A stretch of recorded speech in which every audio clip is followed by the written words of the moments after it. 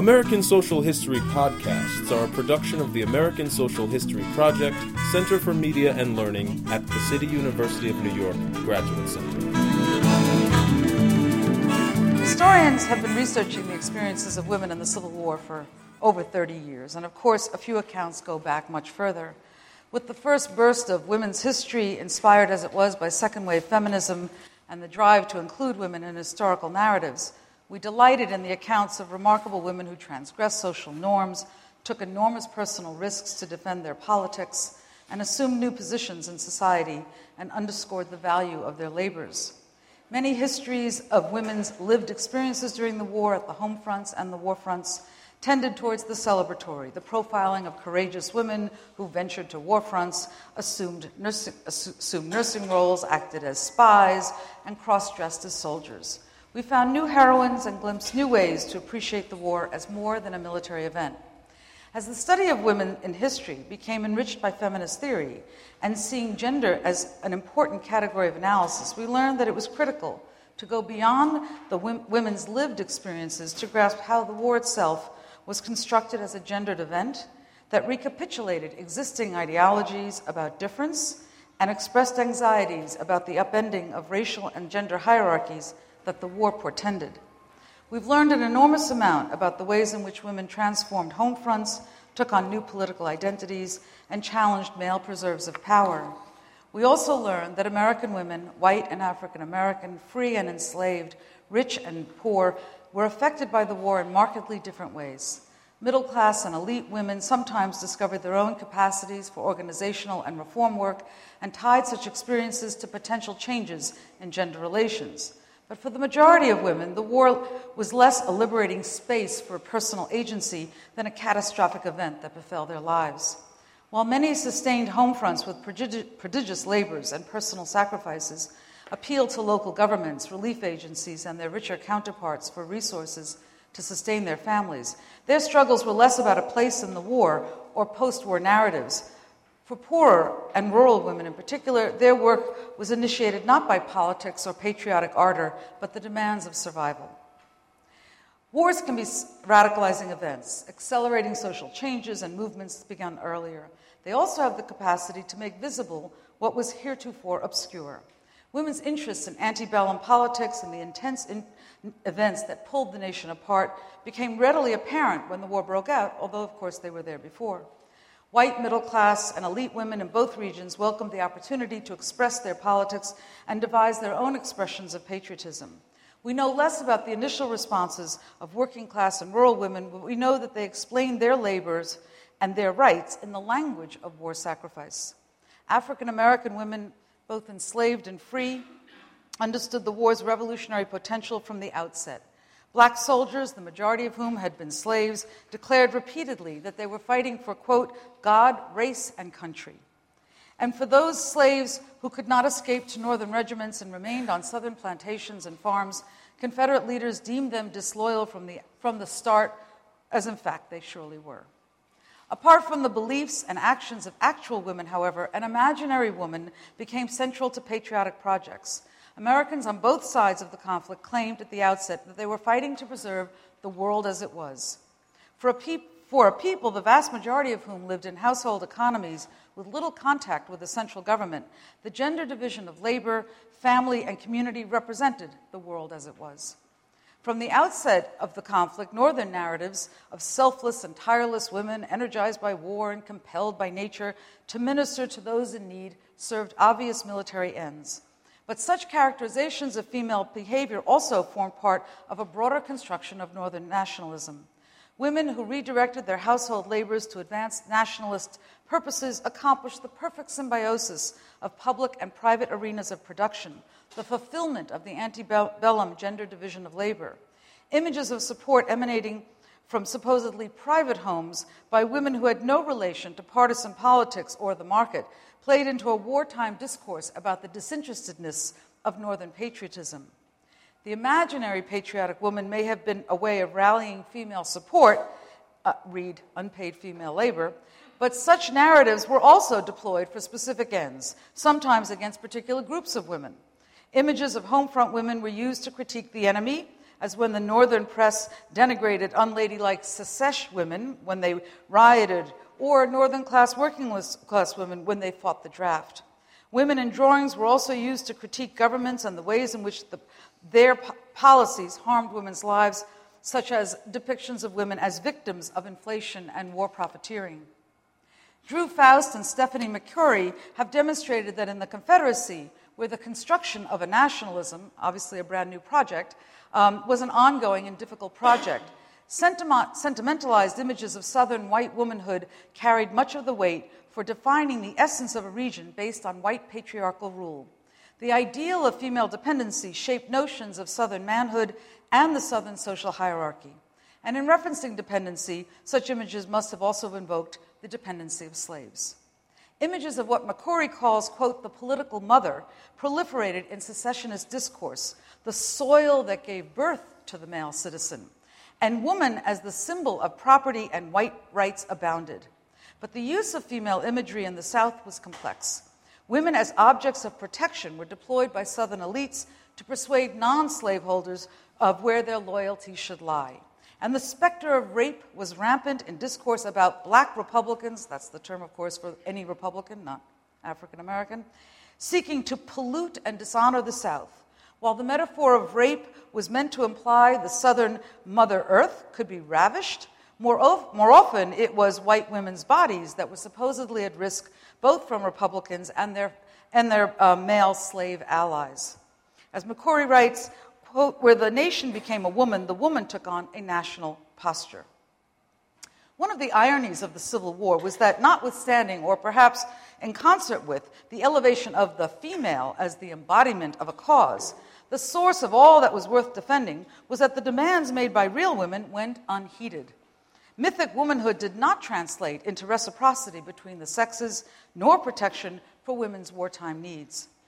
We have learned that paeans to brave wives and caring women did not lead to greater equality. Women's wartime labors, the demands for their sacrifices, and the intrusion of government into their lives revealed the extent of their control over their households, but also the ways in which the war threatened those households.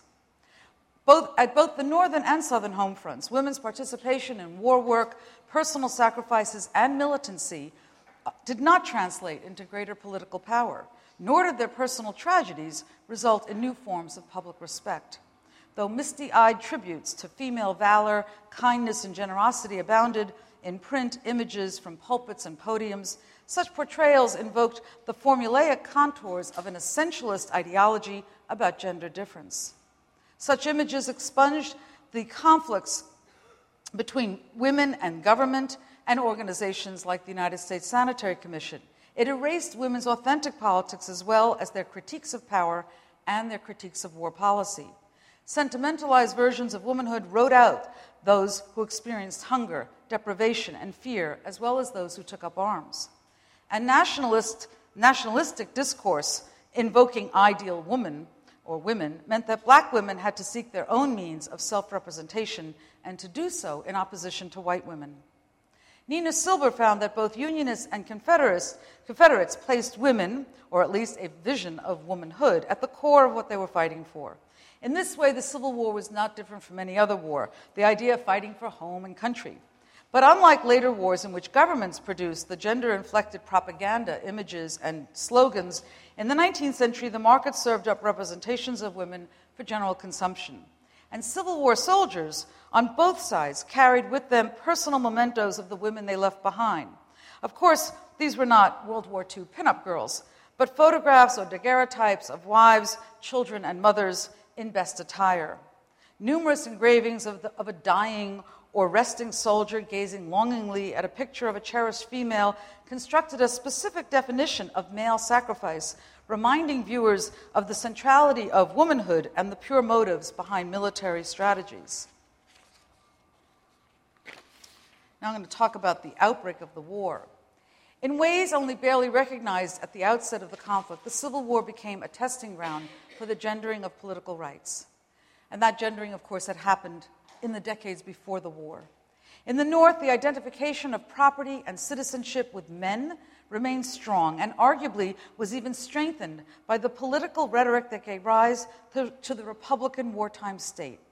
a political party that came into existence with the slogan, "Free labor, free soil, free men," expressed a conspicuous set of assumptions about the relation of property, political power, and gender that were shared by all Northern men, regardless of party affiliation. Legal and social constraints on female economic autonomy all but guaranteed that free soil was meant for free men, and only if men were free to appropriate the labor of family members in support of household economies or under industrialization in support of the chief wage laborer could they stand ready to take advantage of the opportunities that free soil might offer. When the war began, the federal government was ill-equipped to mobilize troops, money, or supplies. Northerners had to scramble to assemble an army in the face of a War Department that was small and disorganized and had lost most of its most able military leaders to the Confederacy. But aiding mobilization was a remarkable shift in political attitudes. From a very fractious pre-war political landscape seemed to emerge a united patriotic front. In their wartime letters and memoirs, women made evident the meaning of the war in terms of their own inclusion. Quote, "I enjoy public affairs now," wrote New Yorker Elizabeth Neal Gay in January of 1861, acknowledging that she hoped that the war would turn into a, quote, "splendid revolution." In May of 1861, Mary Marsh of Brooklyn observed, quote, "It takes all of my time to read the newspapers." When Jane Woolsey tried to explain to a friend the mood in New York City in 1861, she declined to offer her own political opinions, but added, quote, "Not in passing that I haven't any. We all have views now, men, women, and little boys." A Midwestern feminist paper, the Mayflower, reported in June 1861, quote, "We read war, hear war, talk war, and write war. We have war for breakfast, lunch, and dinner, and supper." In December of 1861, feminist Frances Dana Gage observed, quote, "How feeble women have grown strong, selfish women philanthropic, giddy women assumed labors and duties unthought of before, and ambitious women found opportunities for gratifying aspirations. This," she declared, "was what war was doing for women." But sometimes the analysis of what war might do for women was more calculated. In an 1862 piece called "The Blessings of War," this same paper, the Mayflower, argued, quote, "that the war is demonstrating the impossibility of always excluding the woman question from politics." The article's argument was not that women's labors earned them political rights, but rather access to real economic clout. With the likelihood of, as the paper called it, the widespread butchery of our adult male population, unquote, and the greater ease with which women will enter professions, women's chances for acquiring property had increased tremendously. Quote, "Property exerts influence, and influence controls politics," the paper reminded its readers, and urged them to take advantage of the 1862 Homestead Law to acquire property of their own. Gone were cliches about women's moral power, and here was a concrete market-based conception of the term influence. When the ultimate gesture of political obligation, however, was military service, offering one's life for the preservation of the state, more than a few women chafed at the constraints imposed on their sex. As soon as the war began, Louisa May Alcott confided in her diary, quote, "I long to be a man, but as I can't fight, I will content myself with working for those who can." Another who devoted herself to war relief reasoned, quote, "For what else can we women do at such a time as this?"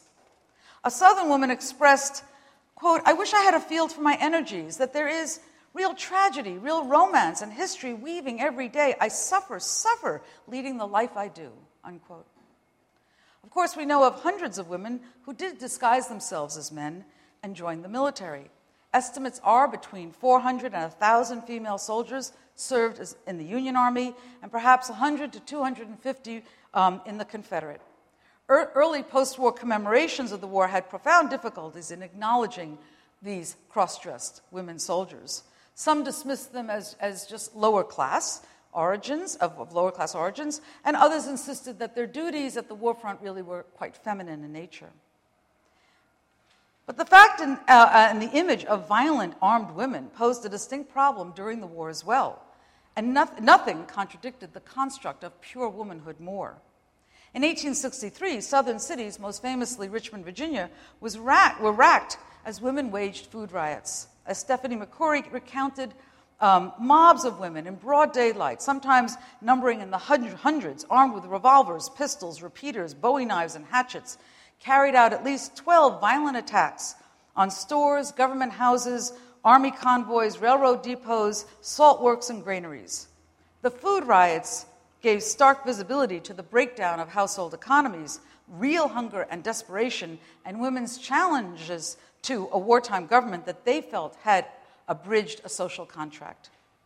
And of course, in the New York City draft riots of 1863, some women fought to protect racialized urban spaces threatened by emancipation. In the North, conservative women were deemed dangerous by both Lincoln and the Republicans. Unruly women were the most visible of their ranks, but other women who identified themselves as copperheads, meaning favoring the Democratic Party, portended ongoing political problems, certainly for Lincoln. As Southern women rioted first in New Orleans earlier and in Richmond, Northern dissenters were cast as, quote, she-devils in the New York press. Covering a Copperhead rally in 1863, the day before the Richmond bread riot, the Northern press focused on the women in attendance. To combat this, a group of Republican women formed the National Women's Loyal League to organize Northern women's political loyalties, and none other than Elizabeth Cady Stanton addressed a Loyal League meeting with the warning that since countless women were facing a future of having to support themselves after the war, it was incumbent upon them to defend the, quote, best government on earth. Northern elite women took their cues from Southern women who, though they disparaged them as fiendish in their support of slavery, nevertheless they admired them for their fighting spirit. For the majority of women in both sections, patriotism did not involve violence, but symbolism and work. They invented an array of material objects to signal their loyalties and to rouse others. In the production of uniforms, flags, bonnets, and dresses, women applied the mastery of domestic arts to political uses. In both the North and the South, flags became something described by contemporaries as a mania. Making homemade flags, drawing flags, wearing and displaying flags provided countless women with the means of symbolic patriotism. In the absence of any standardized uniforms at the outset of the war, women also felt free to improvise garments of their own creations. And the result was that army uniforms appeared in every sort of material, from broadcloth to satinette. The resulting mixture of styles and colors occasionally created confusion on the battlefield. The sense of possibility that attended women's support of the Union grew out of the particular conditions of Northern mobilization, predicated on the voluntary enlistment of soldiers and the freely offered support of their communities. Due to the customary American reliance on voluntary troops and citizen militias, and the absence of mandatory conscription policies, the Union Army was largely constructed through individual acts of volunteerism. In such a context, women constituted a wellspring for supplies and labor, anxious to convey loyalty to the cause, and in the case of middle-class and elite women accustomed to handling the welfare needs of others, they reacted to the outbreak of war by refocusing their established sewing and church groups and charitable groups to meeting military requirements. And that's where they created thousands of local soldiers' aid societies dedicated to the war emergency. While women in remote villages and small cities mobilized themselves to outfit troops and provide supplies, believing their labors translated into real assistance to the war effort, stories began to surface that their energies were in fact producing an opposite effect. By rumor and hearsay, accounts of useless clothing, ill-fitting uniforms, spoiled food, and overstocked hospital supplies flowed from military camps and hospitals back to the home front. As Mary Livermore wrote in her post-war memoir, quote, "Baggage cars were soon flooded with fermenting sweetmeats and broken pots of jelly, decaying fruit and vegetables, pastry and cake. In a demoralized condition, badly canned meats and soups were necessarily thrown away en route." But more than the cakes were demoralized. Hearing of such accounts, as well as of persistent deficiencies plaguing the War Department, a group of professional and upper-class New York City women concluded that the lack of coordination among relief efforts threatened to efface the considerable labors that women had undertaken. While hoping to improve the impact of home front contributions, these women also perceived an opportunity for supervising an unprecedented female intervention in the war. The woman most responsible for promoting a plan for centrally organized war relief was Dr. Elizabeth Blackwell, the first woman to receive a medical degree in America. She initiated the formation of an umbrella group, the Women's Central Relief Association, that would serve local soldiers' aid societies by acting as a depot for their donations and a clearinghouse for information.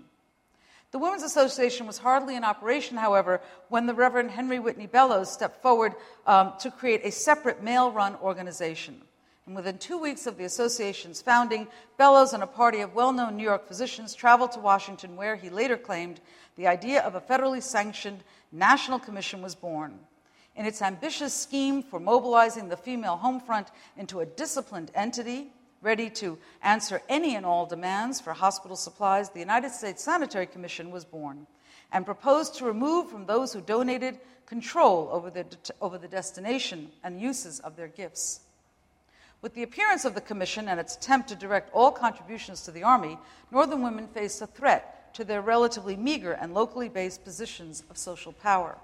The war escalated the capacity of men to exercise control and authority over female labor, moving from simply claiming ownership of such labor in the home to claiming hegemony over it for the nation. Even though bourgeois women were hailed as the moral guardians of an increasingly corrupt and commercial society, when it really mattered, benevolence could not be left to women.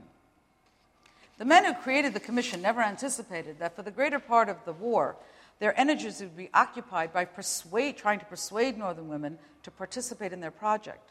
Based on their observations of women's desires to participate in mobilization, and assuming such labor was natural and instinctive, they were unprepared for the problems that lay ahead. They assumed that it would be relatively easy to manipulate the non-political arenas of feminized benevolence to serve their own masculinized versions of nationhood. It was not.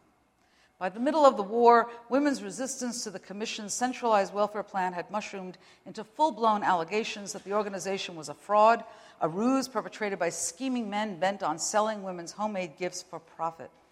And throughout the North, women recounted stories of soldiers being forced to pay for donated supplies, of sanitary agents lining their own pockets with the value of donated supplies, of household labor. Not only were these rumors serious charges, but nearly every community appeared to have received virtually identical accounts of commission deceit. Shifting gears, I'm going to talk now, though, about poorer and rural women. For these women in the North, as well as in the South, but in the North, the war was a very different experience.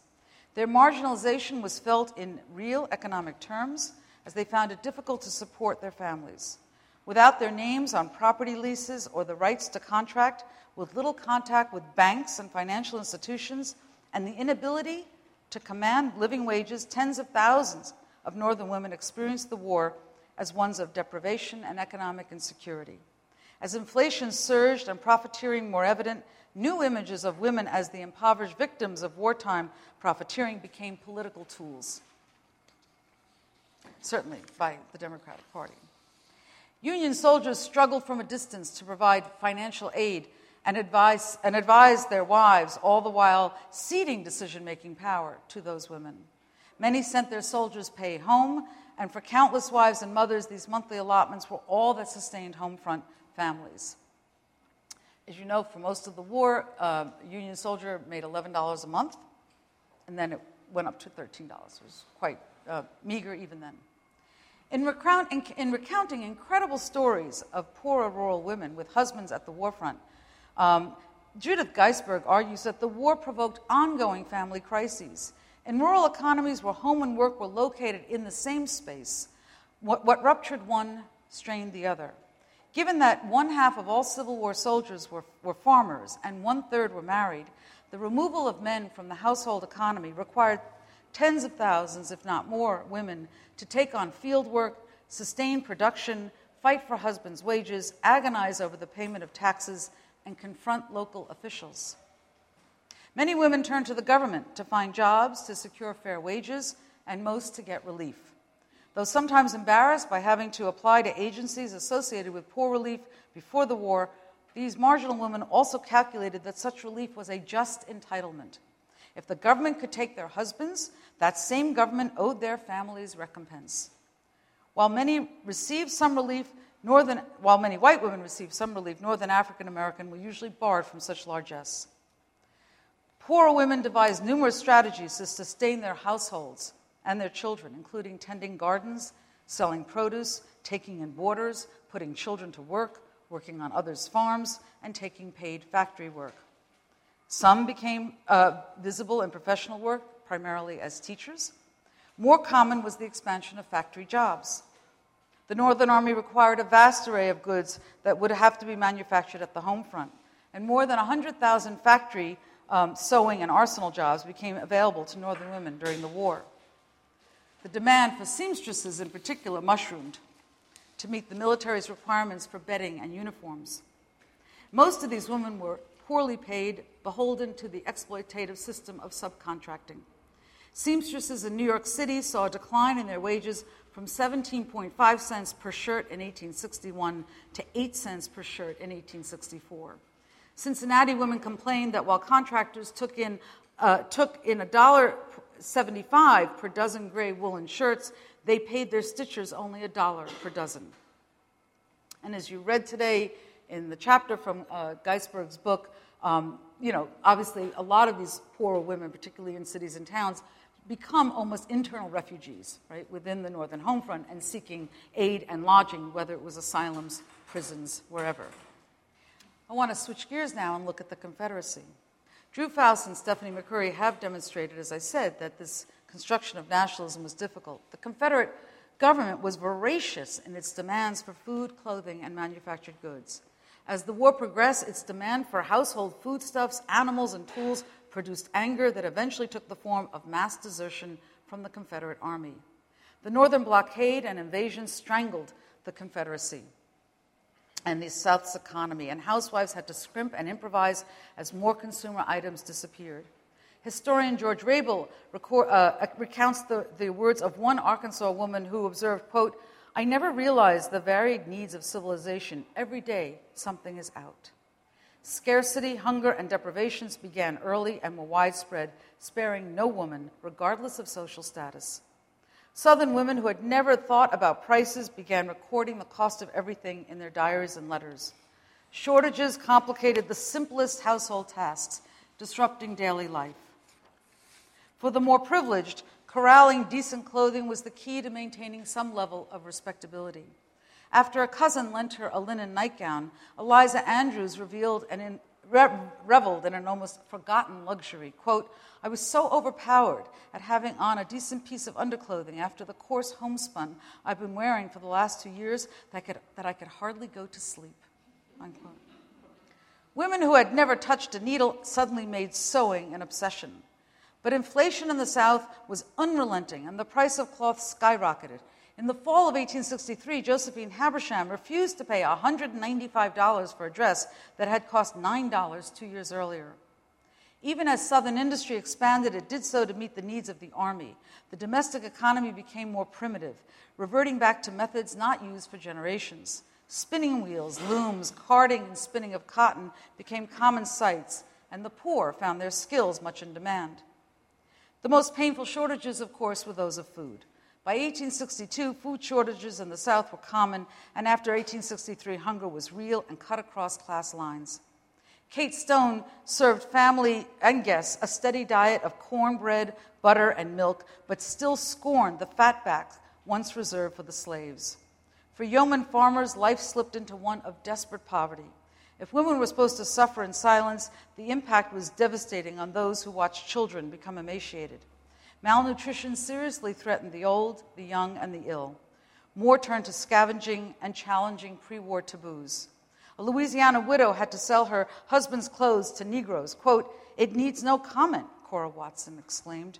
"Nothing, not starvation, nor nakedness could excuse it. No words can more plainly express the horrible deformity of the act. The bare fact is enough." Unquote. Civilian morale in the Confederacy rose and fell with news from the war front, but it plummeted whenever food shortages appeared. And anger rose, especially with the government's fiscal policy. The lack of actual coins and paper money made transactions nearly impossible. Women with relatives in the Army, limited resources, large families came to see public officials as uncaring or hostile. As early as 1861, poor women, mostly soldiers' wives, began to petition Confederate and state officials for help. By 1863, all the states had adopted some form of public welfare, but had to do so by raising taxes that could not keep up with inflation. Individual states spent $10 million or more during the war on poor relief, and it wasn't nearly enough. And the Confederacy turned to women to fill government posts and factories needing every white man in the military. Women were employed in the Confederate War Department, the Post Office, the Quartermaster Department, and more. Females signed each of the hundreds of thousands of Confederate banknotes by hand. These jobs were a sort of government welfare distributed on the basis of gender and class, and the most privileged women received the most desirable situations. By 1863 and 1864, women from all classes were writing to husbands at the war front that they had enough. Plantations were in ruins, slaves were running away, hunger was real, and for what? As Northern armies advanced, bombarding towns, ransacking homes, foraging food stores, Southern women became defiant. They expressed near universal hatred of the Yankee, but also became more aggressive in defending their terrains, demanding relief, and as we know, taking up weapons against their own government. In New Orleans, earlier on, female contempt of Yankee soldiers led Benjamin Butler to issue his infamous General Order No. 28, which declared that any woman who showed contempt for any officer or soldier in the U.S. Army would be regarded and treated as a prostitute. New Orleans women responded with fury, and many moved to more surreptitious modes of resistance. The economic impact of the war was a gender phenomenon in another way, as women faced not only deprivation and scarcity and exploitation, it also was a question of how it would shape the life cycle that they hoped to have. But whether in riots, angry letters to government officials, resistance to the demands of sanitary commission, women had to prioritize their labor and the needs of those dependent on them. They had to seek aid, whether in foodstuffs, money, or charity. While women were routinely portrayed as the providers of charity, calling up notions of women's benevolent instincts and caring natures, they were often in need of charity themselves. The war also altered women's personal prospects. We often think of war widows as something that emerges at the end of the war, but of course women became widowed throughout the war years. And even if they inherited their husband's property and a government pension, their lives were forever altered by a status few expected before becoming elderly. And throughout the Confederacy, more and more women knew they were facing lives as spinsters when such a large proportion of Southern men were dying. To assess the impact and experience of gender during the American Civil War, one must first identify the enormous change that happened to ideas about women in the decades before the war. The antebellum gender ideology, together with an elaborate racist ideology, had reordered the ways in which mid-19th century Americans understood human difference. Just as class was beginning to emerge as the real dividing line between people under the spread of capitalism, essentialist notions of gender and race became powerful constructions for delineating difference and asserting white male privilege. But locating legitimate political power in a masculinized and racialized body exposed the American body politic to all sorts of instability. If real women, in order to save that political entity, had to step in and demonstrate their ability to perform virtually all masculine work, what might that say about male preserves of power?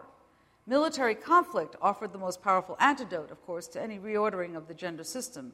Men at war waging violence and dying up the ante, if you will, of what constituted manhood. A dozen years before the Civil War broke out, a feminist movement emerged in the North that, while small, nonetheless created new paradigms for understanding women's labors, political capacities, and expectations about citizenship. Though only a small percentage of women identified themselves with the women's rights movement, most were aware, and particularly in the northern states, that the expansion of American democracy to all white men in the early antebellum era meant that women had lost political status for the first time on the basis of their gender. Prior to the expansion of suffrage, that's that shift from being a republic to a democracy, all non-propertied Americans were barred from voting. Now, women and African Americans were barred on the basis of gender and racial identities. The rise of ideologies about gender and racial difference set the stage for resistance movements articulated by African American radicals such as David Walker and feminists such as Elizabeth Cady Stanton. Further, the spread of capitalism also laid the basis for struggles over the meaning of economic and patriotic labors, and these would emerge full force during the war, whether in the contest over pay of colored troops, government requisitions for personal property, livestock, and land, or in the values of women's economic contributions to the military effort. Did they have real economic value, or were they just, again, emanations of instinct, so wasn't really work? The war compelled many women to articulate the value of their labor in ways they could not have anticipated. Women's rights activists demanded an end to the construct of a married woman that, under coverture, rendered women's political and legal disappearance into the identities of their husbands. They demanded the married women property rights, the right to divorce, and, of course, the vote. Once the Civil War began, however, feminists made a conscious decision to put their demands on hold, to join forces with abolitionist reformers to wage war against slavery and join with the government to defend the Union. The Civil War, a conflict of such enormous proportions, requiring the massive mobilization of civilian labor and resources, seemed poised to effect a radical transformation in society's assessments of women's work, women's nature, and women's consciousness. That it did not do so points to the magnitude of the threat of female equality. That women were excluded from the post-war extension of suffrage points to the limitations of even a revolutionary struggle for rupturing the gender hierarchy of 19th century America. Indeed, it might be argued that the triumph of the Union foreclosed possibilities for immediate female political progress. By militarily defeating the last rural resistance to industrial capitalism, American society secured in ways it may not have otherwise been able to do, a legitimacy for its gender system as well as its economic and political institutions.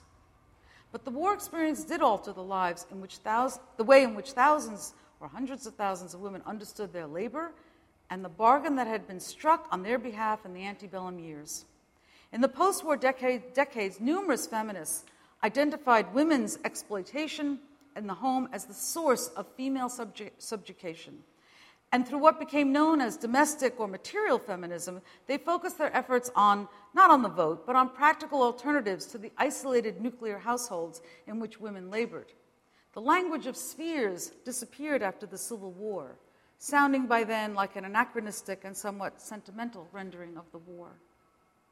In her magisterial history of women's suffrage, Elizabeth Cady Stanton, the intellectual powerhouse of 19th century feminism, concluded that the sacrifices, hardships, and labor that women accomplished during the war, quote, can never be fully appreciated, unquote. Reflecting that, as she wrote, quote, the untiring labors, the trembling apprehensions, the wrecked hopes, the dreary solitude of the fatherless, the widowed, the childless, unquote, were never measured, nor recorded, nor the subjects of public shrines. She suggested that all patriotic pageantry and the, quote, ever-shifting scenes of war were far easier to partake in than to take stock of women's national service. Here, Stanton offered a fascinating insight into why sentimentalized images of homefront women might have been so popular.